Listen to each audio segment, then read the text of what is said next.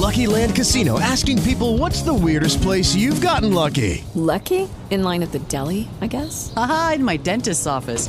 More than once, actually. Do I have to say? Yes, you do. In the car before my kids' PTA meeting. Really? Yes. Excuse me, what's the weirdest place you've gotten lucky? I never win and tell. Well, there you have it. You can get lucky anywhere, playing at LuckyLandSlots.com. Play for free right now. Are you feeling lucky? No purchase necessary. Void where prohibited by law. 18 plus. Terms and conditions apply. See website for details.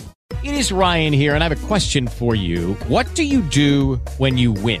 Like, are you a fist pumper, a woohooer, a hand clapper, a high fiver? I kind of like the high five, but if you want to hone in on those winning moves, check out Chumba Casino. At ChumbaCasino.com, choose from hundreds of social casino-style games for your chance to redeem serious cash prizes. There are new game releases weekly, plus free daily bonuses, so don't wait. Start having the most fun ever at ChumbaCasino.com. No purchase necessary. VGW. Void where prohibited by law. See terms and conditions. 18 plus. Let's stop and think about some of the technological hurdles that separate our current space exploration capabilities from our science fiction dreams of interstellar travel.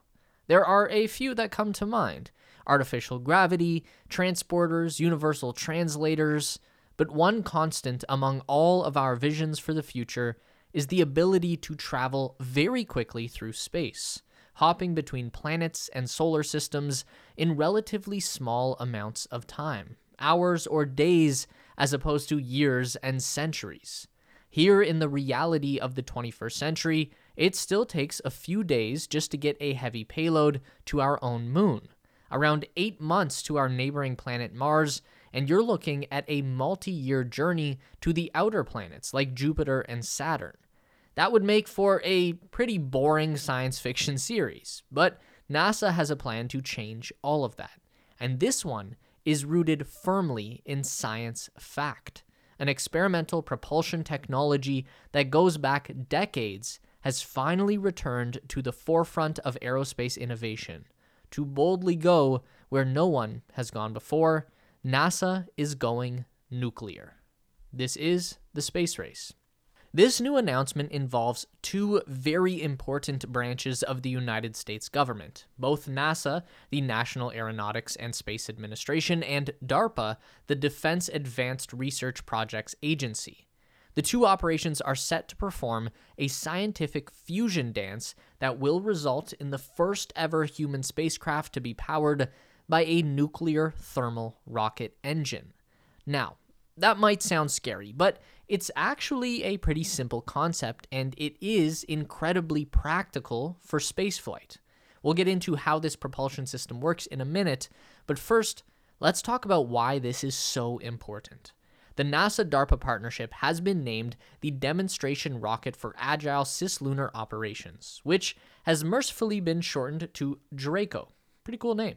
According to NASA Administrator Bill Nelson, the goal will be to, quote, develop and demonstrate advanced nuclear thermal propulsion technology as soon as 2027. With the help of this new technology, astronauts could journey to and from deep space faster than ever, a major capability to prepare for crewed missions to Mars, end quote.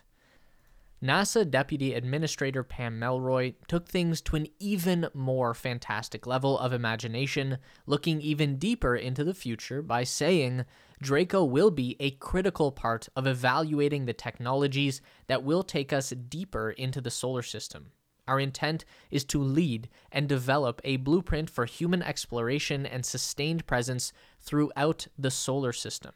This is a very important goal, and we think that these advanced technologies will be a critical part of it. There's a bit to unpack here. DRACO is expected to come online in a relatively short time frame, less than 5 years from now. So that would imply that these agencies are pretty confident that they have this figured out. And like the name says, the first DRACO spacecraft will operate in cislunar space. That's the space in between the Earth and the Moon. And if this first demonstration is successful, then NASA wants to leverage nuclear thermal engines to send people all the way to Mars. Compared to the performance of a chemical rocket engine used in the vacuum of space, the nuclear thermal rocket should provide somewhere between 3 and 5 times greater efficiency. And that is going to translate to a spaceship that can travel faster, carry more payload, travel further distances, and maneuver through space much more quickly and easily than any vehicle we've used to date. In practice, that can mean reducing the transit time for a crewed mission to Mars from as long as 8 months to as little as 45 days. This is critical if we want to have a realistic discussion about sending human beings into deep space. The longer they spend in transit, the greater risk they will face. Likewise, the longer a crew has to live in the vehicle, the more supplies like food and water they will need to bring with them. And when we're talking about spaceflight, every single ounce of mass that you carry with you is important. Under the Draco Agreement, NASA will be in charge of developing and fabricating the nuclear rocket engine. They apparently already have a contractor selected for that job, but that company has yet to be announced. Although we do know that in July 2021, NASA awarded funding to 3 proposals for nuclear thermal engine development. Those grants went to BWX Technologies, who are partnered with Lockheed Martin, General Atomics Electromagnetic Systems, partnered with Aerojet Rocketdyne, and Ultra Safe Nuclear Technologies, who are partnered with Blue Origin and General Electric. Of course, as you might have noticed, the one with the fake-sounding name has Jeff Bezos involved. The dude just... Anyways. One of those 3 partnerships between Legacy Aerospace Technology and nuclear research will create the propulsion system for our first ever nuclear spacecraft. DARPA will be the agency responsible for leading the development of that space vehicle, codenamed X-NTRV. DARPA also awarded 3 contracts in 2021 for a Phase 1 exploratory development. No surprise here, those also landed in the hands of Aerojet Rocketdyne, Blue Origin, and Lockheed Martin. The work that is about to take place on Draco is the realization of a plan that first came together back in the 1960s. A brainchild of the so-called father of space travel, Wernher von Braun, a former Nazi scientist turned NASA engineer. To be fair, we didn't really find out about the Nazi thing until after he was dead, so it sounds a little worse than it was. But anyway, as early as the 1960s, von Braun had created blueprints for nuclear rockets that would take humans to Mars by the 1980s.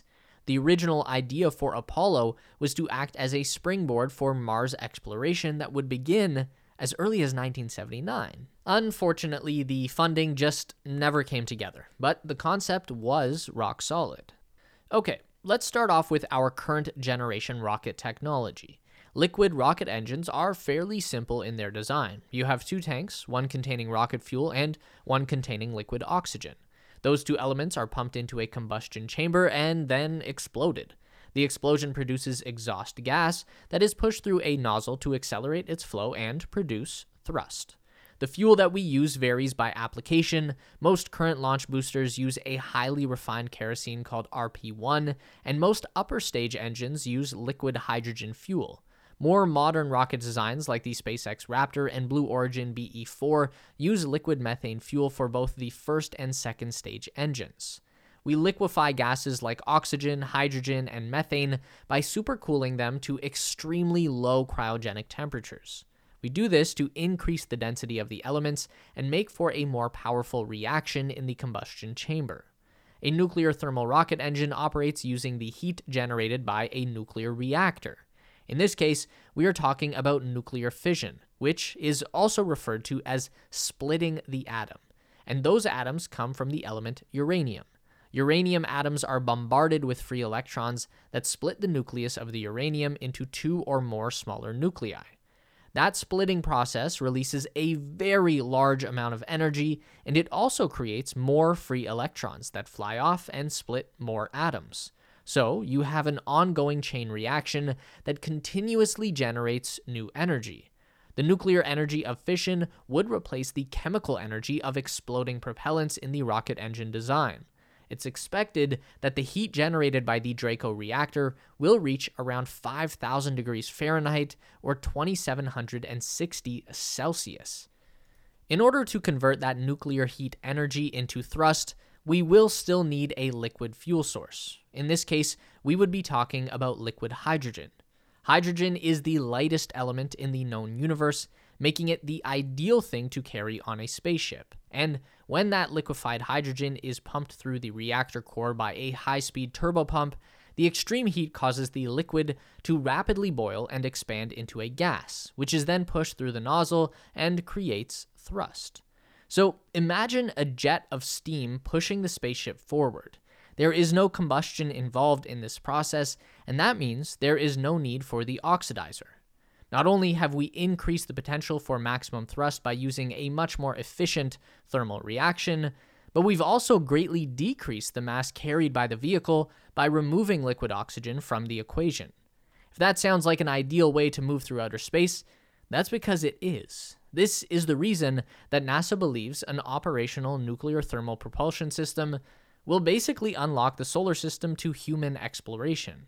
Now, it's not unreasonable to be a bit worried about the overall safety of a project like this. Obviously, we've seen some pretty terrible results in the 20th century from the misuse of nuclear fission energy, either as an intentional weapon or an accidental disaster. So it is important to remember that when we are talking about these nuclear engines, they will only operate in the vacuum of space.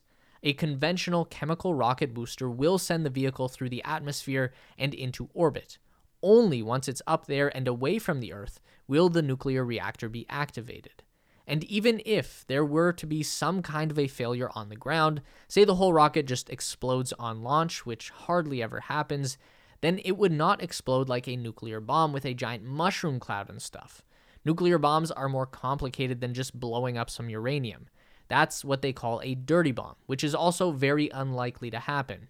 If we remember that the reactor needs to be shielded well enough to prevent 5,000 degrees of radiative heat from cooking the people on board the ship, then it stands to reason that the same containment would keep the reactor in one piece, even if the whole thing were to explode. Anyway, all that to say, I wouldn't be worried about it. And it's the upsides of this technology that really inspire the most thought. A crewed flight to Mars in less than 2 months. We could send people to observe Saturn and Jupiter and witness these unfathomable cosmic entities through human eyes. Giant nuclear-powered ships assembled at spaceports on the Moon and Mars that transit the entire solar system, exactly like what you'd see in the Expanse science fiction series. It's not that far out of reach. So, do you think this is something that NASA and DARPA can pull off in just 5 years? Let us know your theories on nuclear space travel in the comments below.